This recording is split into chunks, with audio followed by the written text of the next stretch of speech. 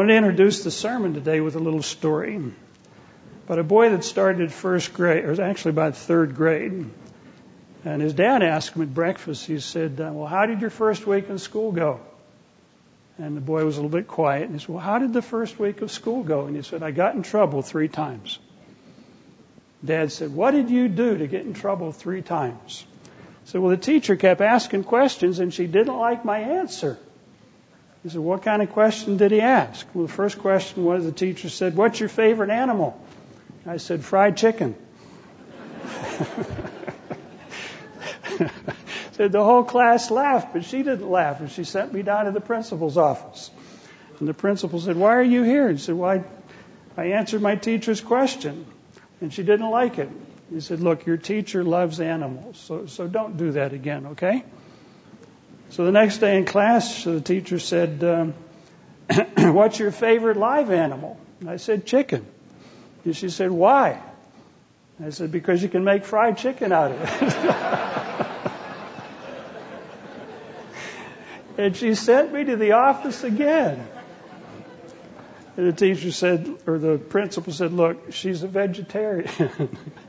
She doesn't believe you should be eating animals, so please don't do that again. And Dad said, okay, what was the next question? The little boy said, well, the next day she said, who's your favorite person? And I said, Colonel Saunders.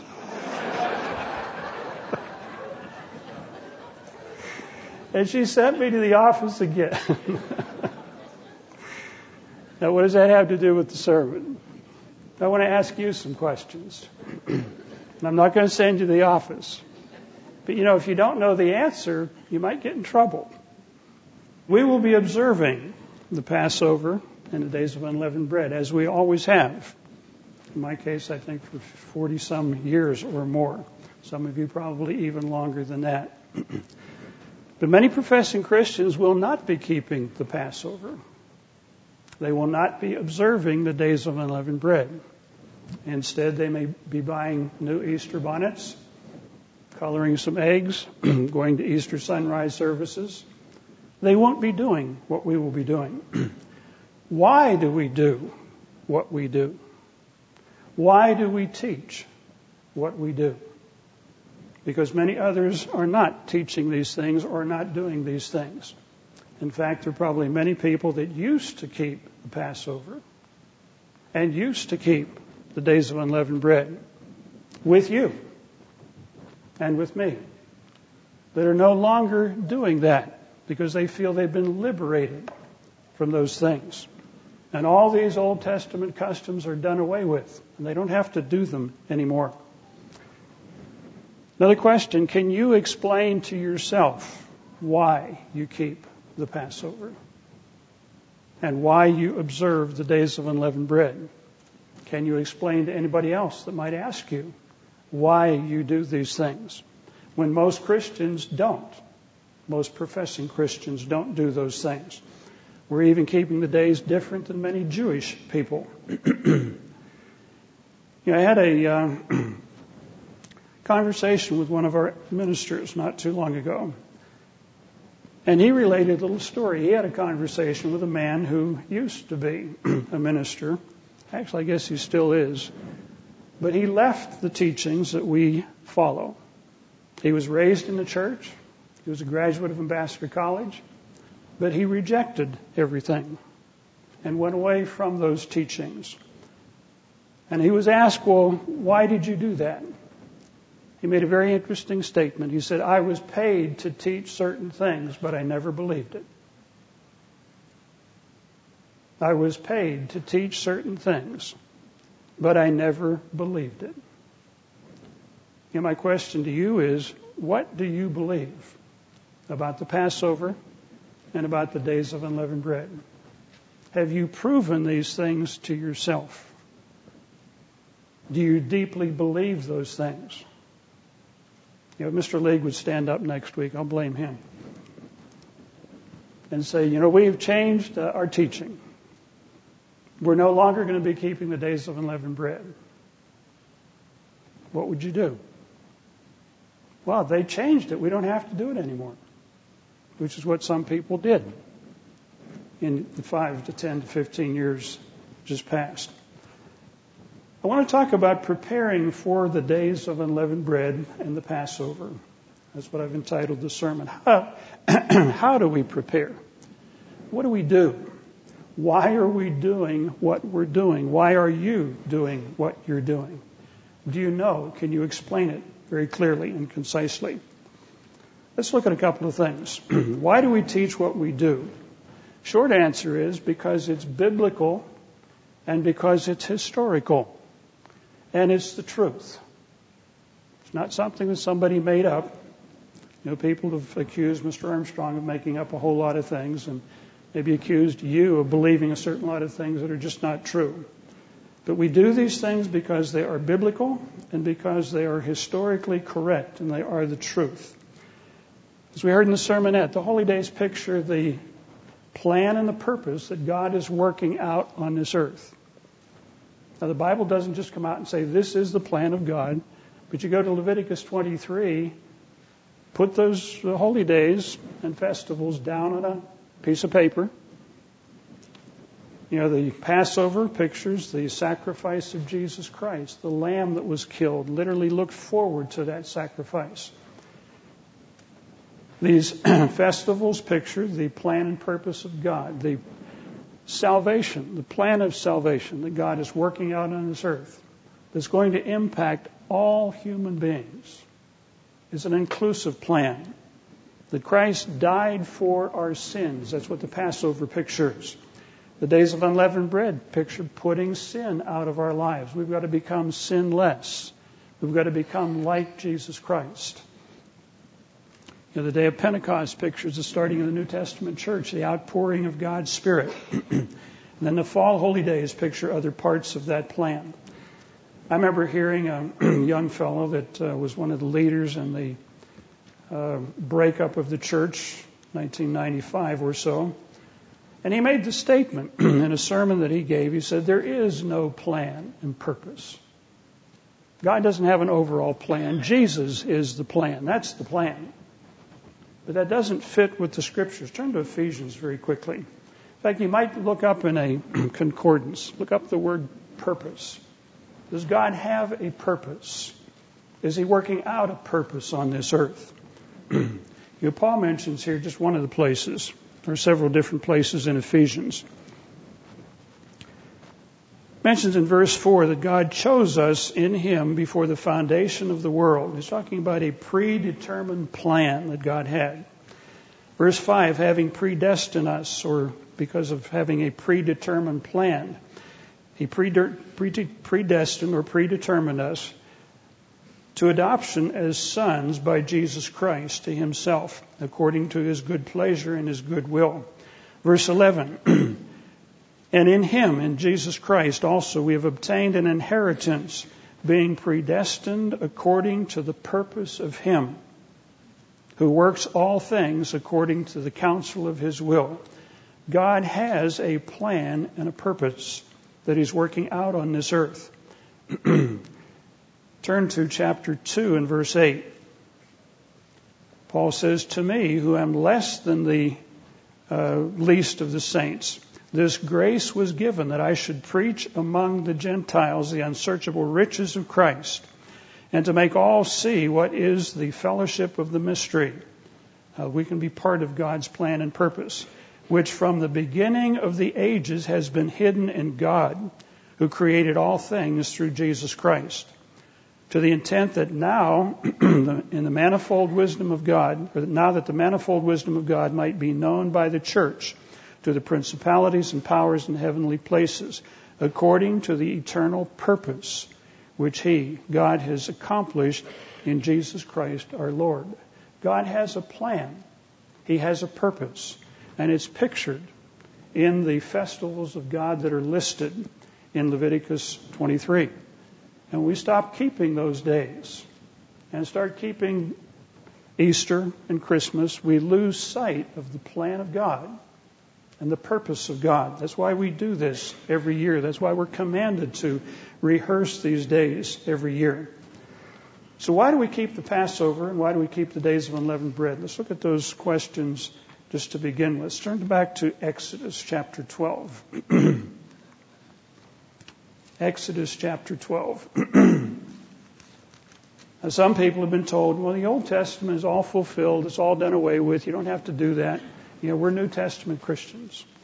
And yet that doesn't wash whenever we look at the Scriptures, read the Scriptures in both the Old Testament and the New Testament. I want to read you something that will kind of set the stage for why we're looking at the Old Testament to begin with. This comes from a textbook that we used for the Old Testament survey class in Living University. And it's kind of summarizing the Old Testament. I thought it was very interesting the way it was put. It says, today now this is written by an author that is not part of the Church of God. He's a Christian, but he happens to believe that both the Old Testament and the New Testament are valid. He says, many today assume, actually this is part of my writing here, many today assume that the Old Testament is an outdated relic filled with useless fables and outmoded traditions. However, this was not the view of Jesus Christ or his disciples or the early church. The Old Testament and the New Testaments were preserved by God and designed to be read and understood together. And I'm paraphrasing him, the author of this textbook. The Old Testament provides the literary background for the New Testament. Many things that are talked about in the New Testament you can't really understand unless you understand what the Old Testament had to say about it. The Old Testament provides a literary background for the New Testament with nearly 300 references in the New Testament by New Testament writers to the Old Testament. They didn't think it was done away with. When Paul wanted to speak with authority, he quoted the Old Testament to say, look, here's the authority I'm building on. The Old Testament was the historical foundation for the New, as well as the theological foundation for the New. New Testament authors repeatedly affirm the theological truths of the Old Testament. And then I quote from the textbook. It says, most of the great doctrinal truths about the Sabbath, about the holy days, about a number of other things, most of the great doctrinal truths of the church are defined first not in the New Testament, but in the Old. Furthermore, many of these truths are not defined at all in the New Testament. The Old Testament is clearly the literary, historical, and theological matrix of the New. I want to just mention that now because I'm going to talk about the Sabbath in just a little bit. And one of the issues about the Sabbath is one of the arguments is, well, it's not really mentioned in the New Testament. So therefore, we really don't need to follow it. But this is twisting the Scripture, as we will see. If we go back to Exodus chapter 12, where the Passover is discussed and the days of unleavened bread are introduced, God is bringing the Israelites out of Egypt. They've been in slavery in Egypt for quite some time. And he's building a nation. He's laying a theological groundwork for the nation of Israel. Talks about the calendar here in verse 2 of chapter 12. This month shall be your beginning of months. It's talking about the month of Abib or Nisan. And it shall be the first month of the year to you. Speak unto the congregation of Israel, saying, on the 10th day of the month are to take a lamb without blemish. Now this is picturing Jesus Christ. Verse 5, the lamb shall be without blemish, the male of the first year. Then you keep it until the 14th day of the month, the same month. Then the whole assembly of the congregation shall kill it at twilight. So it was to be killed at twilight on the 14th. Now there are people today that think, well, we ought to be keeping the Passover on the 15th, at the end of the 14th. And yet the Bible says it was to be killed on the 14th. If you wait to the end of the 14th and the sun goes down and you're in a twilight period, you're no longer on the 14th. The 15th begins at sunset. And the twilight period is that period just after the sun goes down, and then it's still kind of light. So if you kill the lamb at twilight on the 14th, it's got to be at the beginning of the 14th, not at the end of the 14th and the beginning of the 15th. So there's some people today that say we have it wrong, but the Bible says the Passover is to be killed and eaten on the 14th, which was to be at the beginning of the 14th. There was an argument in the early church when the Catholic Church wanted to introduce Easter. It was called the Quarto-Deciman controversy. Quarto is 4, deciman is 10. It was an issue about the 14th. The Catholic Church wanted to promote the keeping of Easter, whereas the disciples of John in Asia Minor sent representatives to the Pope in Rome. He wasn't even a Pope at that time, the Bishop of Rome. Said, we can't do it. We can't keep Easter because we have always kept the Passover on the 14th with John the Apostle. So this is what history has to say about these things. Some people that want to keep Passover on the 15th, they ought to read the Encyclopedia Britannica, the 11th edition. It talks about some of these things. The Passover is to be kept at the beginning of the 14th. That's the biblical instruction. That's when Christ kept it. It mentions it's to be killed at twilight. The word here in the Hebrew is a phrase, ben ha-abaim, arbaim, B-E-N-H-A, then A-R-B-A-Y-I-M, ben ha-arbaim.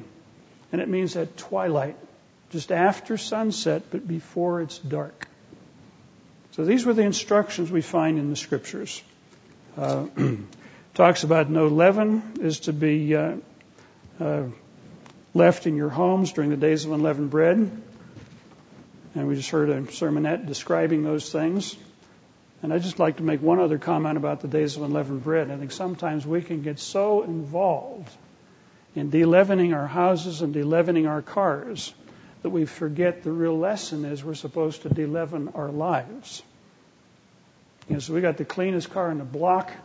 We got the cleanest house in town, but we're still making snide comments about people and stirring up issues here and there and carrying grudges and whatever.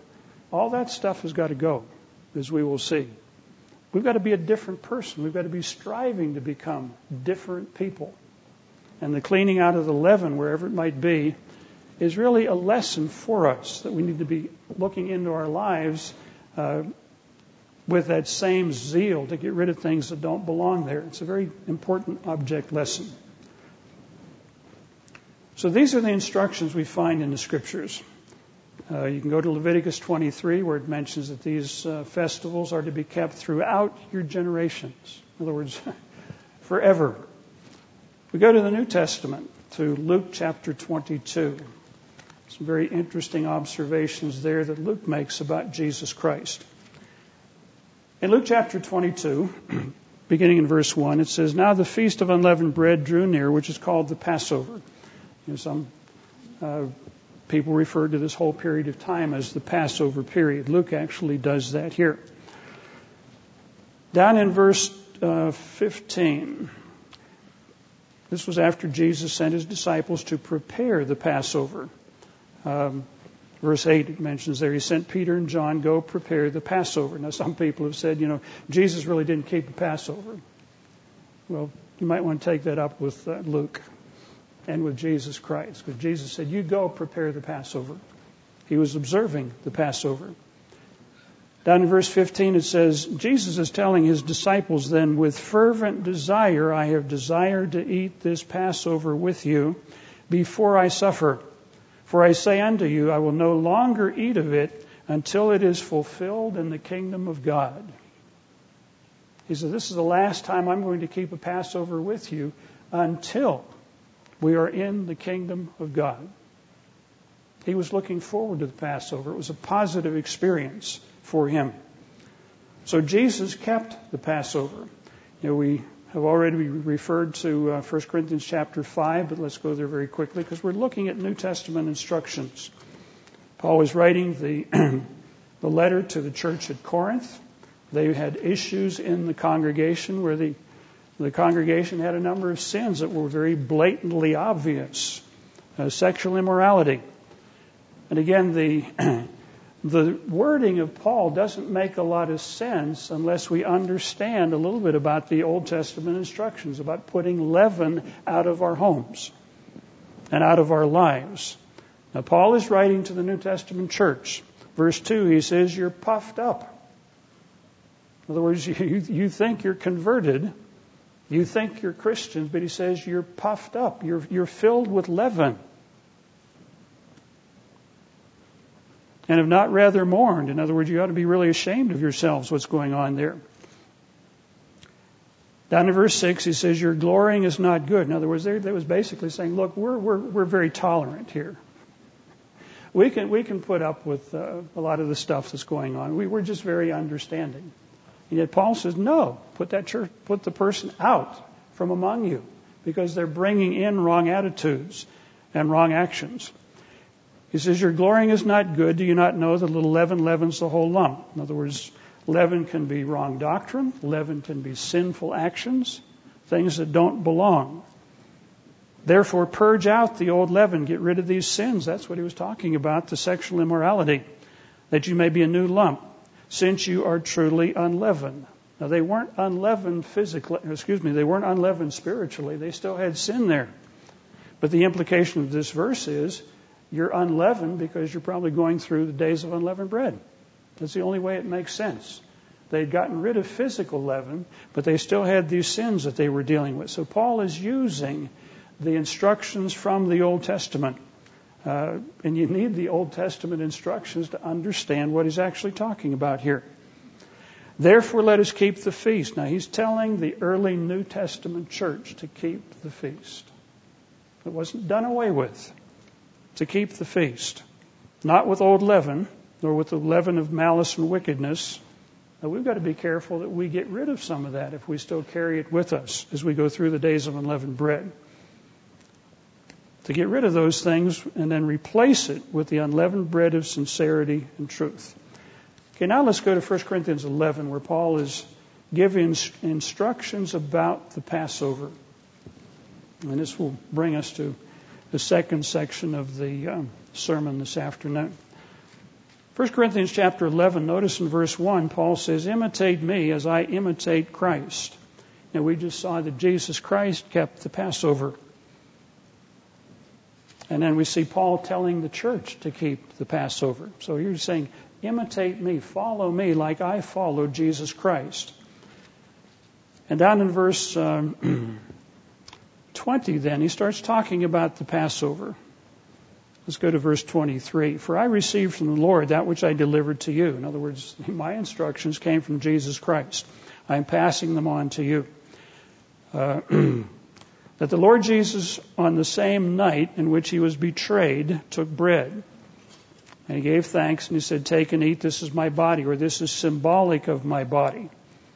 Now, the bread is not transformed into the body of Christ, as the Catholic Church teaches in transubstantiation. This is an idea that came out of paganism, that the ancient priests in Egypt believed that little wafers were transformed into the body of Osiris. And that's where some of these things come from. The bread at the Passover is symbolic of Christ's broken body. And we're to remember that.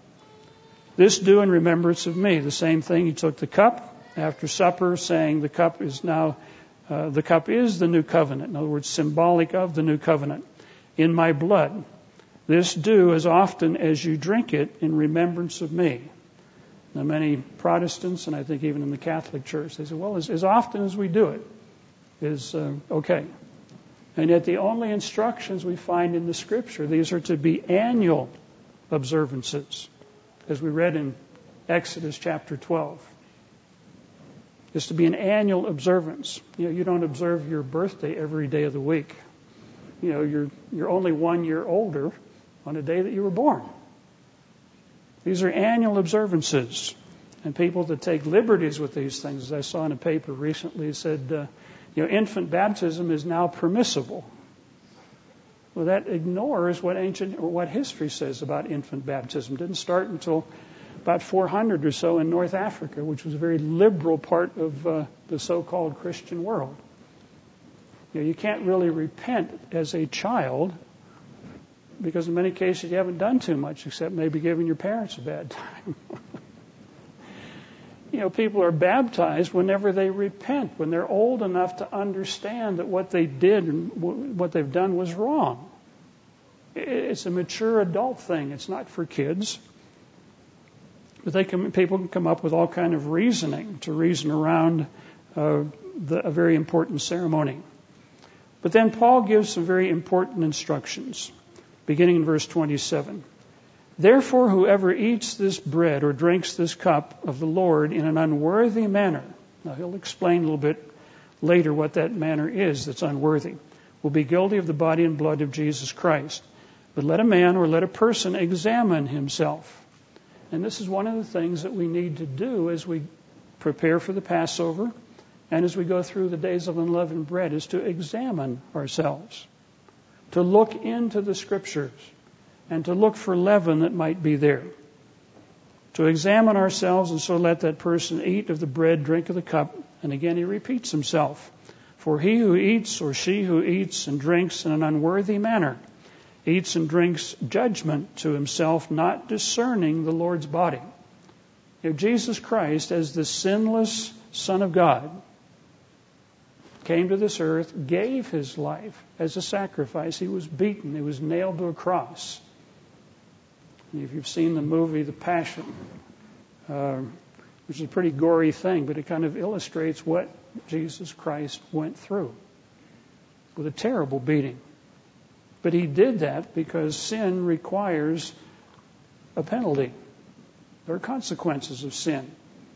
And yet that's not the message that the world sends today. Oh, you committed adultery, big deal. Everybody does that.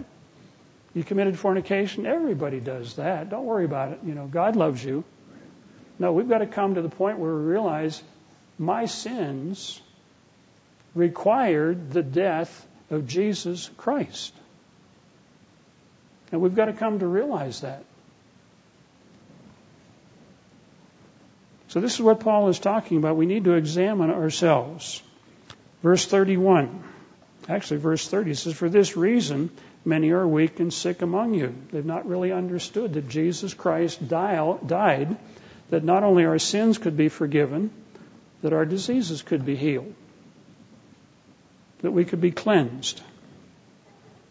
For this reason, many are weak and sick among you, and many sleep. For if we would judge ourselves, we would not be judged.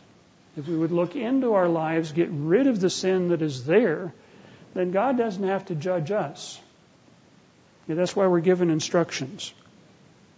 But when we are judged, we are chastened by the Lord. And if we ask God, God, show me what I need to change during the days of unleavened bread, and then we're studying the Scriptures, He'll help us make that connection of what we need to change. So Paul is telling us here we need to examine ourselves. Let me just give you a number of other scriptures that we're not going to turn to.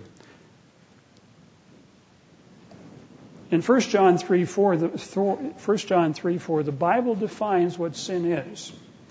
Now, some people think drinking and dancing and playing cards and stuff like that is sinful. It may be if you're betting your life savings and doing things like that, and you're dancing in ways that are really not nice.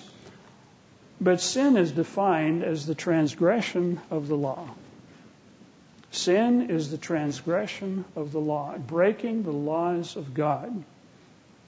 So we've got to go back and study the laws of God and ask ourselves, what am I doing? Am I playing games? Am I breaking the laws of God? Or am I living within the laws of God? Romans 3:23 says that all have sinned. We've all sinned. And we'll probably all sin again. That we have to repent whenever we do. We've got to change. Romans 6:23 talks about the penalty of sin is death. That's why Jesus Christ had to die on a cross. He took upon himself the sins of the world. The sins of the world. People don't even understand that today. But they will one of these days. The Bible mentions numerous places that Christ died for our sins. When a person is called into the church of God, let's notice two places here in Acts chapter 2. There are a couple of things we have to do. Acts chapter 2, Peter was preaching on the day of Pentecost. And a number of the people listening to him say, look, we believe you, now what do we do? In Acts 2:38, Peter said to them, repent And let every one of you be baptized in the name of Jesus Christ for the forgiveness of sins. That's why we're baptized, to wash our sins away. Repentance comes from a word that means change. It means to literally turn around with sorrow and go in a different direction. Repentance is not the same as remorse. Remorse is when you get caught.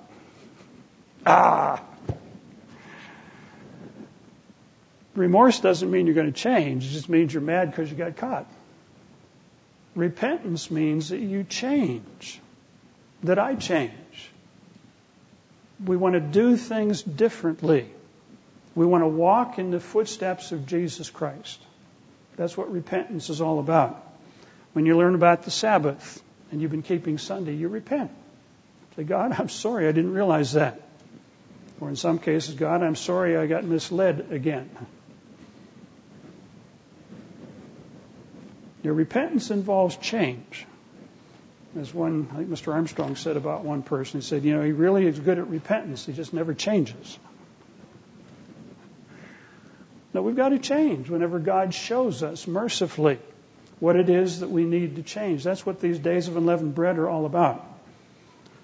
Acts 3:19, similar statement. Acts 3:19. Again, part of, I think it's Peter's preaching here. It says, repent therefore and be converted, that your sins may be blotted out, so the times of refreshing may come from the presence of the Lord. To repent and be converted is literally to change your life. You start keeping the Sabbath. You start keeping the holy days. You start nourishing God's Spirit. You strive to be led by God's Spirit. And hopefully people will say, you're a different person. You're a different person. You don't fly off like you used to. You don't lie like you used to. You don't do various things like you used to. We should be different people as a result of repentance and conversion. If we don't change, then we're not really converted. We're still the old person. Notice a couple of other scriptures, because this theme runs through the scriptures. It's not just a New Testament concept. Go to Proverbs chapter 28. Proverbs 28. The New Testament builds on the Old Testament. In fact, there are explanations in the Old Testament that we need to go there to find out what the New Testament authors are actually writing about in some cases. Proverbs 28, verse 13. Solomon understood this, and he's writing about 1000 BC, almost 3,000 years ago. So when verse 13, he who covers his sins will not prosper, but whoever confesses and forsakes them will have mercy. If we hide our sins, or try and hide our sins, God can't forgive. But if we acknowledge, God, I'm sorry, I made a mess, I messed up, I went off in the wrong direction, please forgive me, then God can be merciful. If your kids confess their sins to you, Mom, Dad, I broke that thing out there. I'm not going to blame it on my brother or my sister. I did it. I remember we were out one night, whenever I was growing up. We had a little kid next door. He was a terror to the neighborhood. And we came home and we noticed our bird bath in the backyard was busted. The pieces were laying there and there was a hammer laying right beside it. And I think both my brother and I said, I think we know who did it, Dad. It was the kid next door. So my dad goes over with the hammer. Actually had the hammer behind his back. He said, Mr. So-and-so, he said, I think your son just broke our bird bath. Oh, my son would never do anything like that. He wouldn't do anything like that. My dad said, whose hammer is this? Is this yours? He said, yeah. He said, it was laying by the bird bath. Oh, my son didn't do it, though. Because he asked his son, Joe, we'll call his son Joe. He said, Joe, did you break that bird bath? No! But the hammer was there, the broken bird bath was there, but the kid didn't want to fess up. The Bible says if we're willing to confess what we've done, then God can forgive and show mercy. You might want to read through Psalm 51 as you go through the days of unleavened bread, where David had committed a horrible sin that was very obvious to the whole nation. He had committed adultery with Bathsheba. And then David confessed his sin, not to a priest, but to God. He said, against you and against you only have I sinned. And he said, wash me off, clean me up, and point me in a different direction, and I will serve you. And if we have that attitude, God, please forgive me. Thank you for calling me. Guide me, show me the direction I need to go. Then God can mold and fashion all of us. But if we try and sweep things under the rug, it's not my problem, I don't have that problem. Whereas everybody else realizes we do. God can't work with us until we do acknowledge these things. It's so much easier to say, I messed up, I'm sorry, than come up with all kinds of 50 or 60 reasons why it's not my problem. Okay, let's look then, how do we examine ourselves? What do we look for? I want to give you 5 areas. Things to look for. Keeping in mind, we read in 1 John 3:4 that sin is the transgression of the law. And getting rid of leaven is getting rid of sins in our lives. If we go back to Exodus chapter 20, because these are the laws that we're talking about. These are the foundational laws. Exodus chapter 20, the 10 Commandments. You might want to spend some time, maybe sit down some evening, and read through Exodus chapter 20 and just ask yourself mentally and ask God mentally. Maybe even pray before you do this. God, show me. Are there any things that I need to get rid of where I'm not keeping the 10 Commandments? Mr. League told a little joke about the lady that was doing all kind of things that Jesus wouldn't do. But ask yourself, am I doing what Jesus Christ would do? Or am I doing things he wouldn't do? Do I have any other gods before the true God? Where do you spend your time? What do you spend your time thinking about? What is the focus of your life? Is it God-centered or is it centered on you or me? Well, I worry about this, I worry about that, my reputation, my this, my that. Or is our heart really in the work of God? Do we want God to mold and fashion us, or do we want God to keep his hands off? Do we have any other gods before the true God? Can you afford the big car that's sitting in your driveway? Can you afford the big screen TV that's on your wall? Or are these gods? What about your boyfriend, your girlfriend? Are they gods in your life? Or does God come first? That dovetails into this not having any graven images. Some religious organizations do have a lot of little images. Well, they're just there to remind us. How does a little image remind you of an all-powerful God? The Bible talks about God's voice literally shakes the earth. We've had a chance to walk behind the waterfalls up in Niagara Falls. We have these tunnels that go down.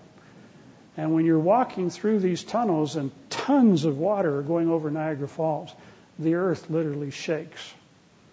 It's an awesome feeling. Little idols don't come close to reminding people of the true God. That's why God says, don't make these images. Do you ever take the name of God in vain? If you do, that's something that needs to go. Verse 8, it says, remember the Sabbath day. And some people are told today, well, every day is my Sabbath. The Bible doesn't say that. God set the Sabbath apart and hallowed it and made it holy at creation.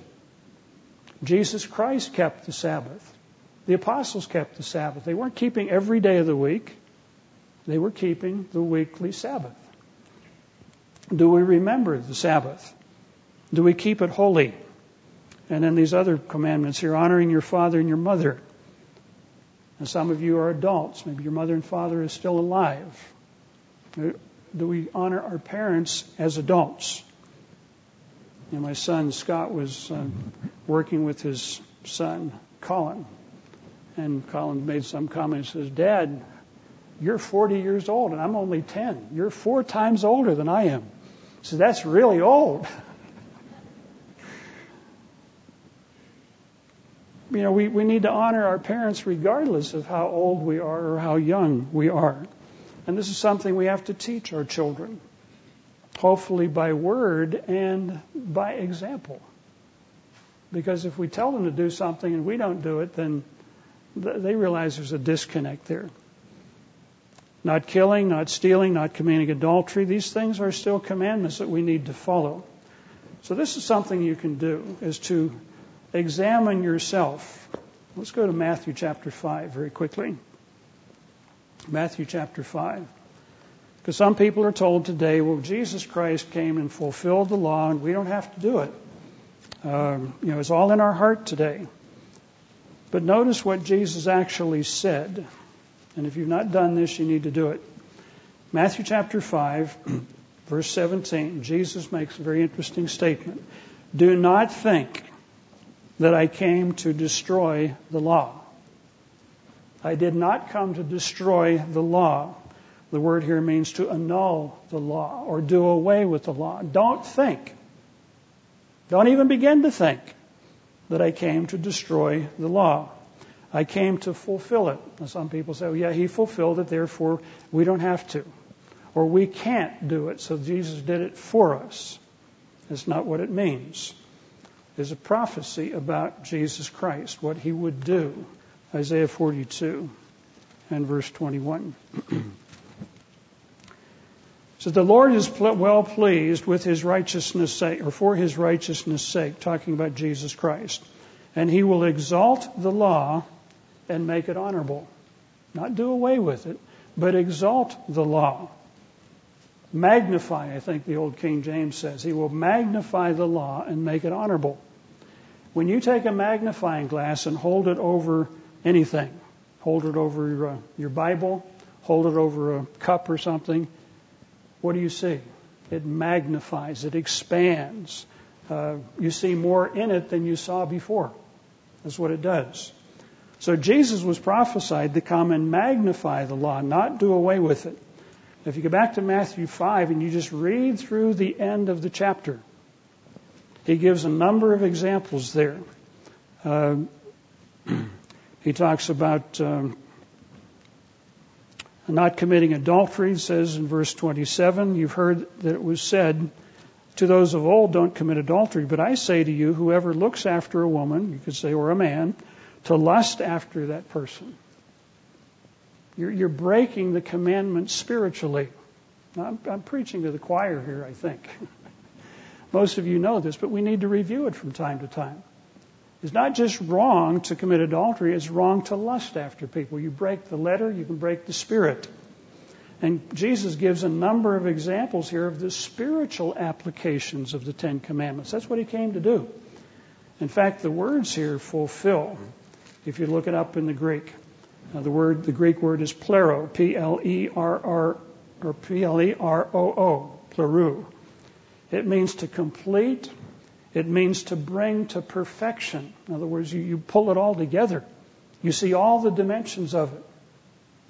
That's what it means. He didn't come to do away with the law. He came to magnify it so that we can see how it applies physically as well as spiritually. And then he gives a number of examples through Matthew chapter 5. So Jesus did not come to do away with the law, and yet people are told that today. In Matthew 19, he gives another example that the law has not been done away with. It was not completed in the sense that he did everything for us and we don't have to worry about it. Matthew 19, verse 16 through 19. Matthew 19, verses 16 through 19.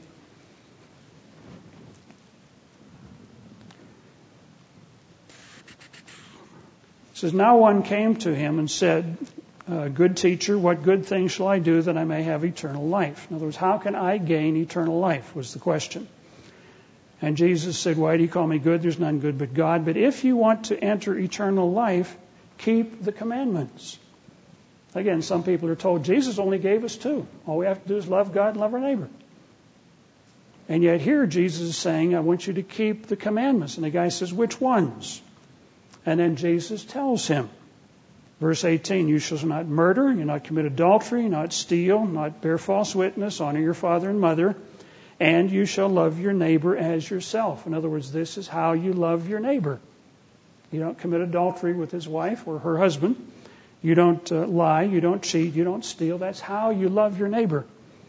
Now, some people have said, well, Jesus didn't command us, and there's nothing in the New Testament that tells us about the Sabbath. Well,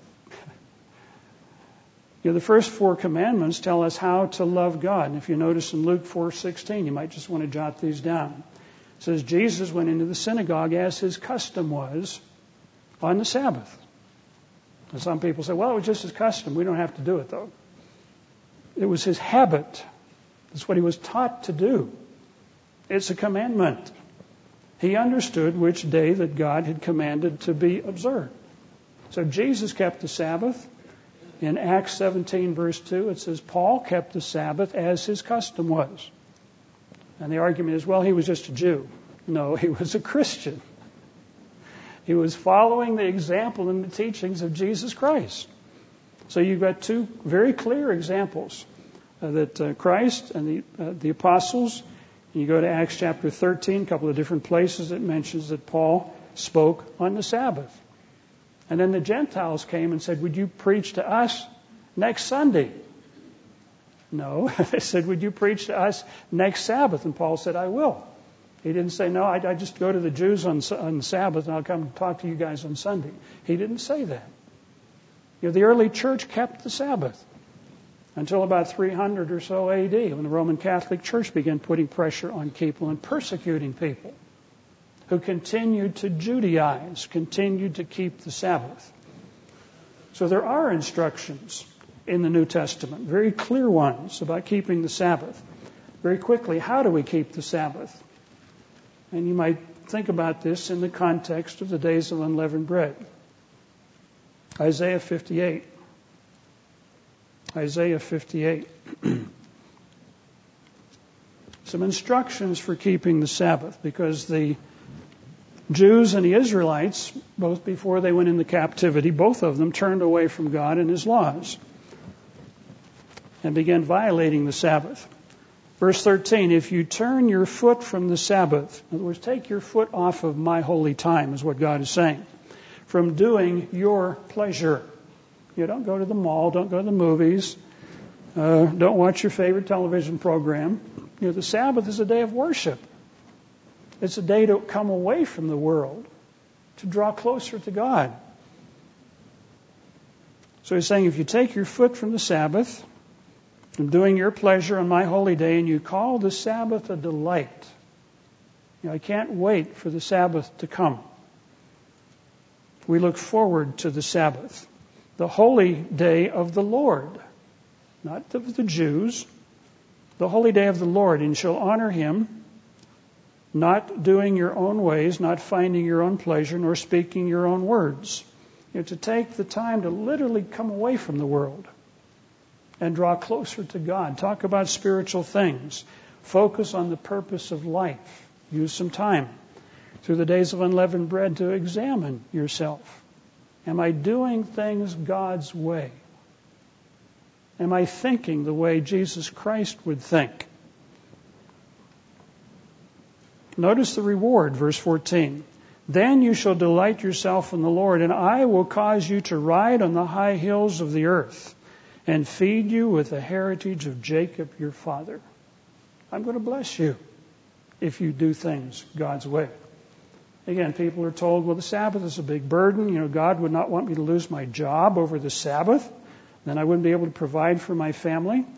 We can't do this on the Sabbath, can't do that on the Sabbath. I remember I got a phone call from a young fellow one time and said, you'll never guess where I am. I heard a bunch of yelling and screaming in the backyard. He said, I'm in a private booth watching a University of whatever football game. Universities play their games on when? Saturday afternoons. This young fellow was raised keeping the Sabbath. But it was a new experience to be in this very privileged place on the Sabbath. We can't play games like that.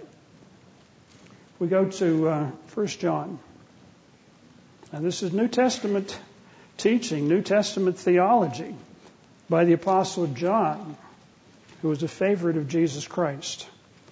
In 1 John chapter 2. 1 John chapter 2.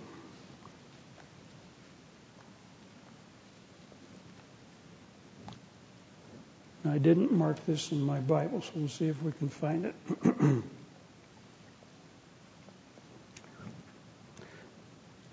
Verse 4, it says, "He who says, 'I know him,' and does not keep his commandments is a liar, and the truth is not in that person." So if we tell people that we love Jesus or love the Lord, but we're not keeping the commandments of God, we believe they've been done away with, the Bible says that person is a liar. 1 John chapter 5, verse 2 and 3. "By this we know that we love the children of God, when we love God and keep His commandments. For this is the love of God, that we keep His commandments, and His commandments are not a burden." They're not a burden. They're a blessing. And God promises blessings if we keep His commandments.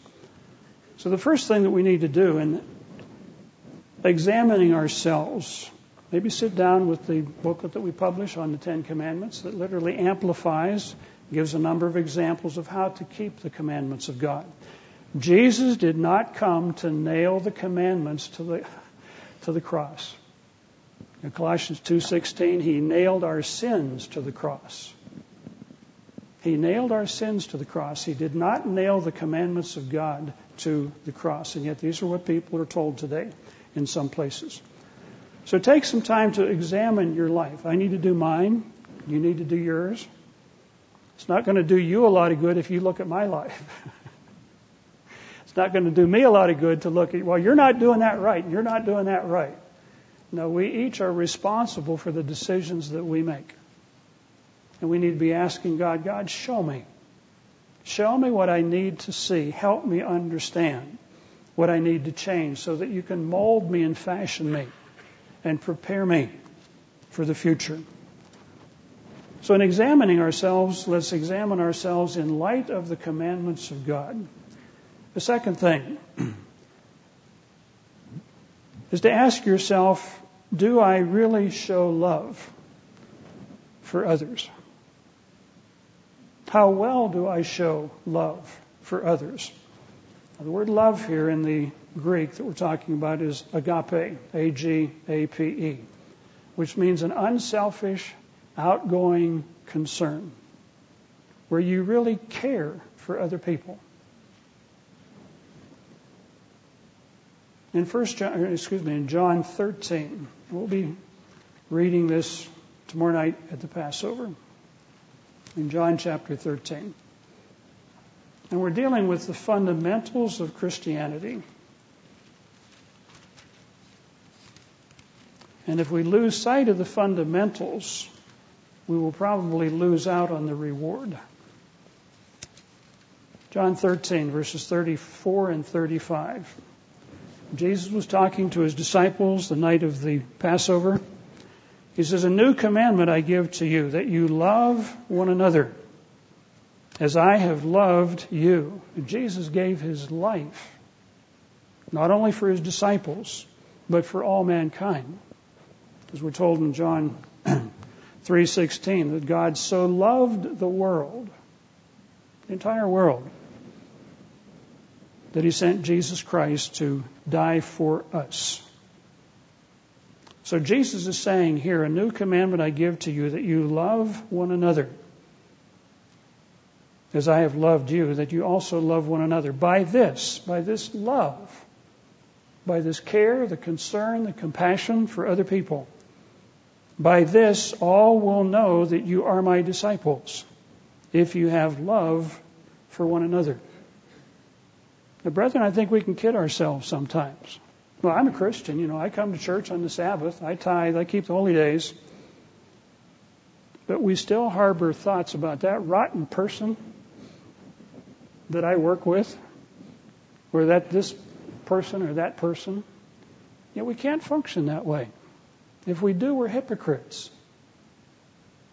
We really do have to change.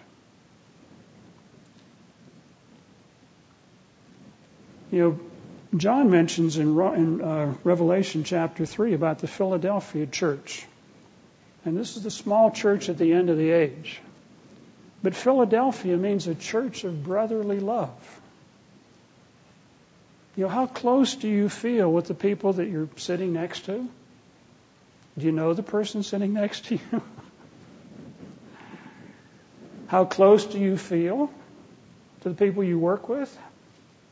Do you work with friends, or you just tolerate the person you work with?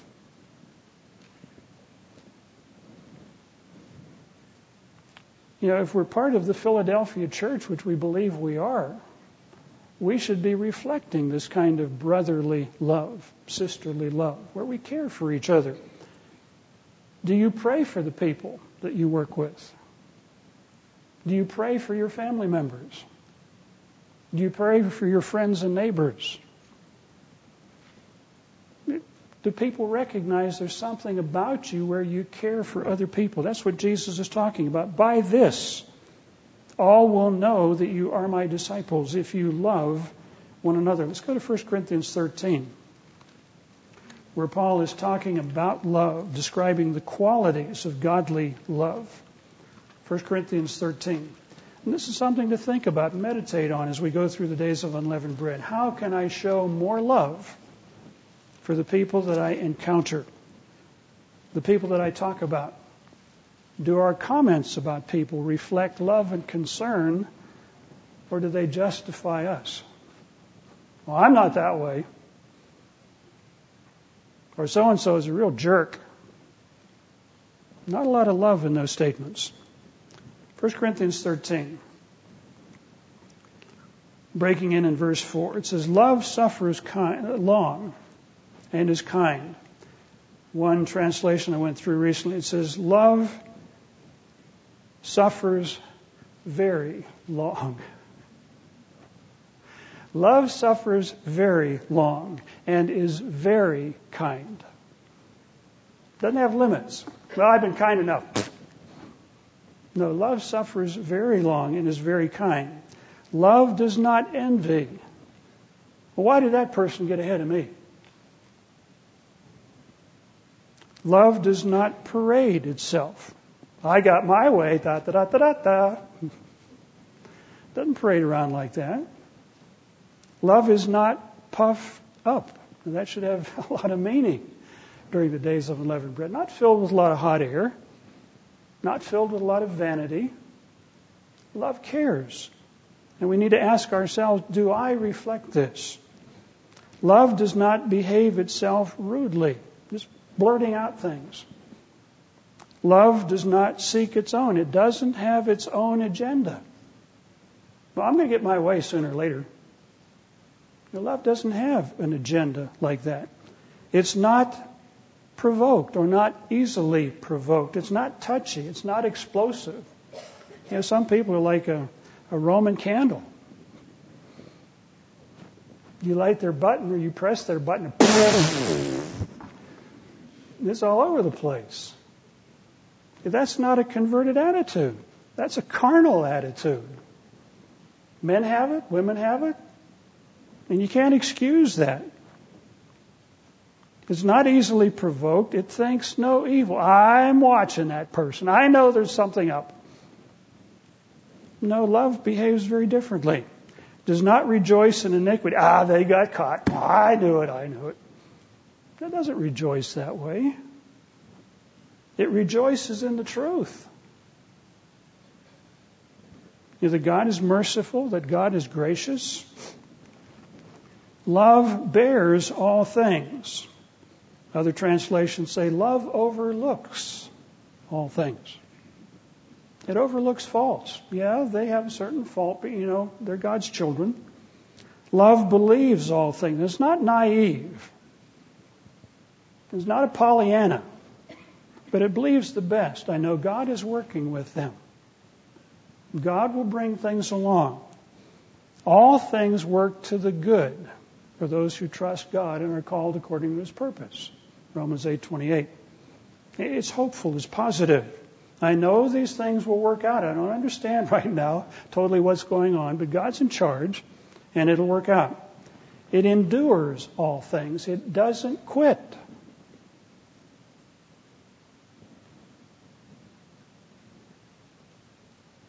It endures all things. Love never fails. A loving person doesn't come out with, I've had it. I'm out of here. I'm going. I quit. We need to ask ourselves, where do I fit in these descriptions? And it talks about whether the prophecies, they will fail or they will be fulfilled. Where there are tongues, they shall cease. Where there's knowledge, it'll vanish away. But these qualities of love are extremely important.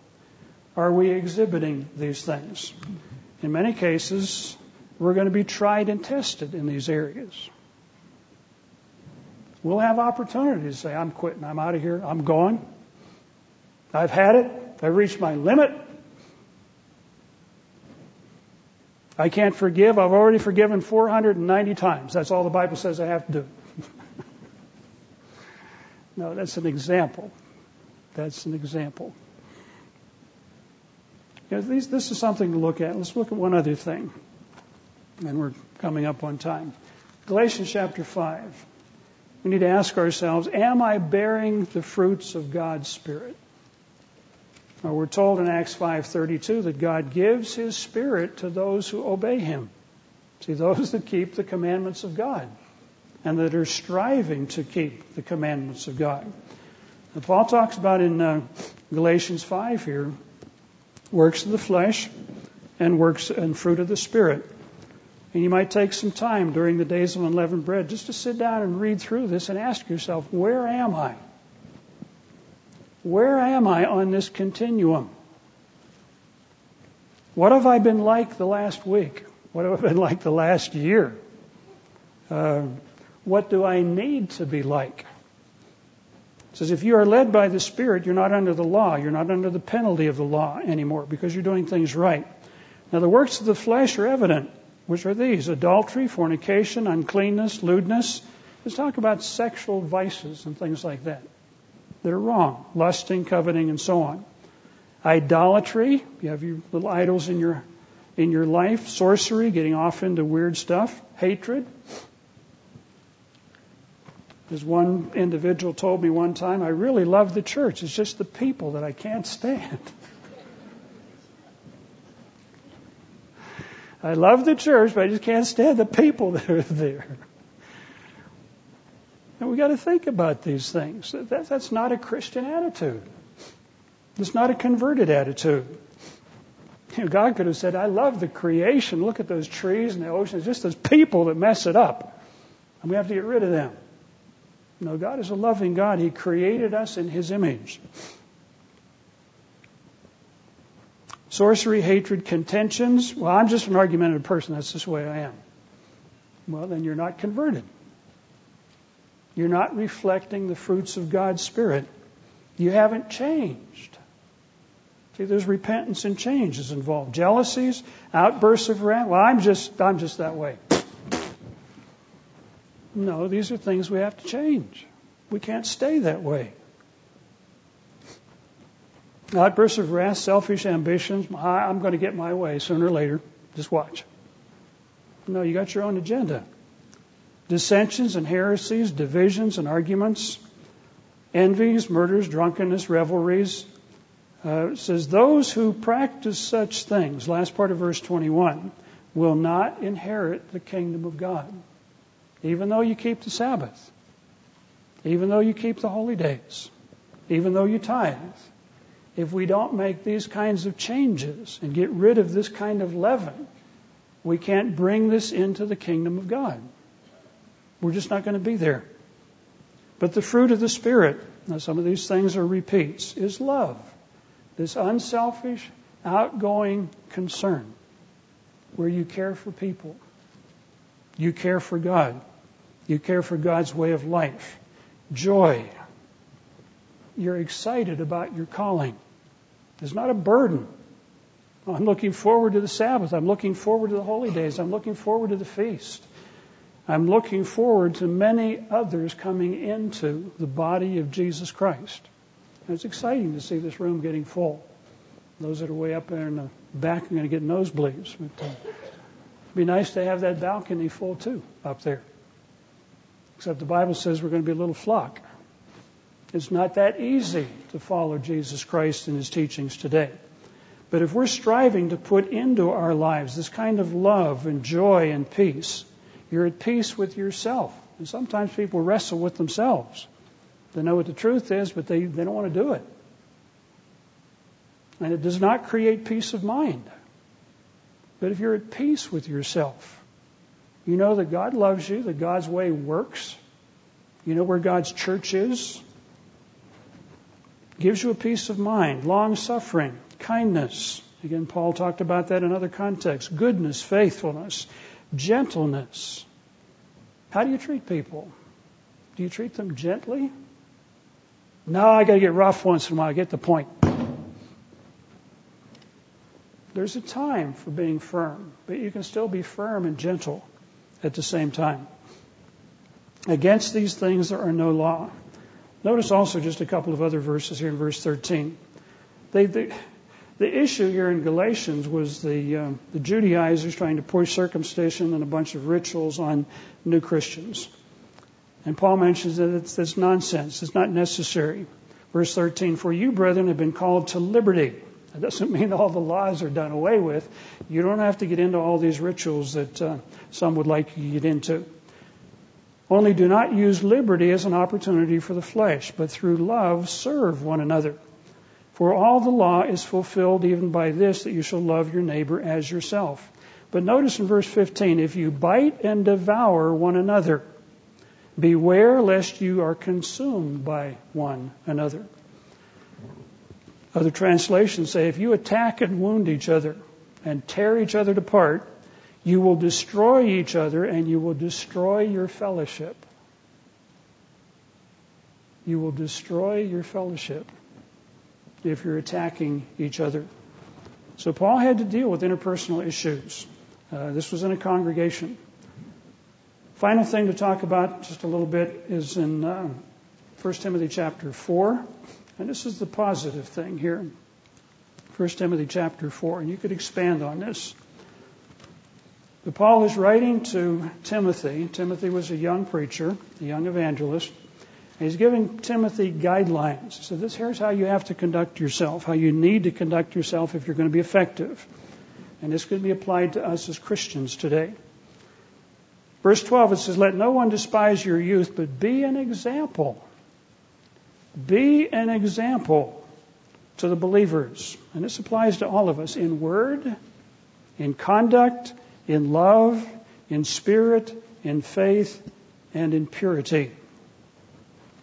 To be an example. If we can strive as we go through the days of unleavened bread, to strive to be an example in everything that we do, in how we talk to people, in how we talk about people, with positive comments, not negative comments, in our conduct, what people see us do. As Mr. League mentioned, if you've got a sticker on the back of your car that says Living Church of God or Tomorrow's World, people will make a connection. If you're yelling out your window, as I saw some guy do on the way home Friday night, he didn't make it around the corner before the light changed. You could hear the top of his car was open.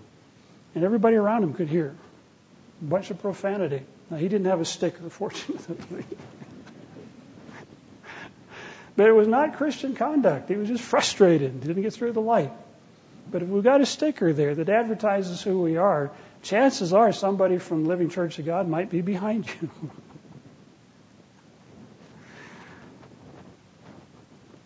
But in word, in conduct, in love, in spirit, in faith, and purity, we're to be an example. It's interesting when you read through 1 and 2 Timothy. Paul tells Timothy, use a little wine for your stomach's sake and your oft infirmities. In other words, it's okay to drink some alcohol, but don't become drunk. He talks about exercise. He says physical exercise profits for a little while. Spiritual exercise is good forever. But he's not putting down the physical exercise. Our bodies need that. Because if we're not physically exercising, we're going to accumulate things that we don't really want. It just happens that way, and then we wind up with problems. He talks about women's dress in 1 Timothy chapter 2. He says it should be decent. It should be modest. In 1 Corinthians 11, he talks about hair lengths for men and women. In Ephesians chapter 4, he talks about the roles of women, the roles of men. And you might ask yourself, as you read those verses, does the hair go up in the back of your neck? Well, I don't want to do that. He's getting personal now. Or do we take it and say, look, this is the direction we should be going? These are all things that we can do to examine ourselves. Look at the laws of God. Ask ourselves if we're showing love. Are we bearing the fruits of God's Spirit? Or what kind of Spirit? What kind of fruits do people see in our lives? What does God see in our lives? To wind this all up, set some goals for yourself as you go through the days of unleavened bread. Examine yourself and make a list of things that you need to change or that you would like to change. Do I show love? Am I patient? Do I endure?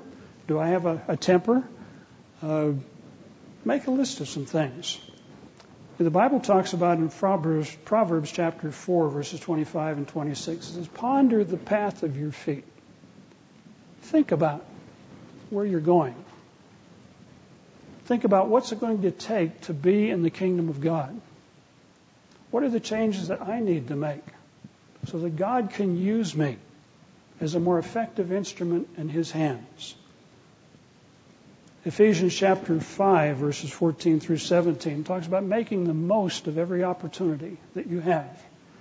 If God has called you today, if He's opened your mind to understand His plan and purpose, if He brought you in contact with His church, that is a very special calling today.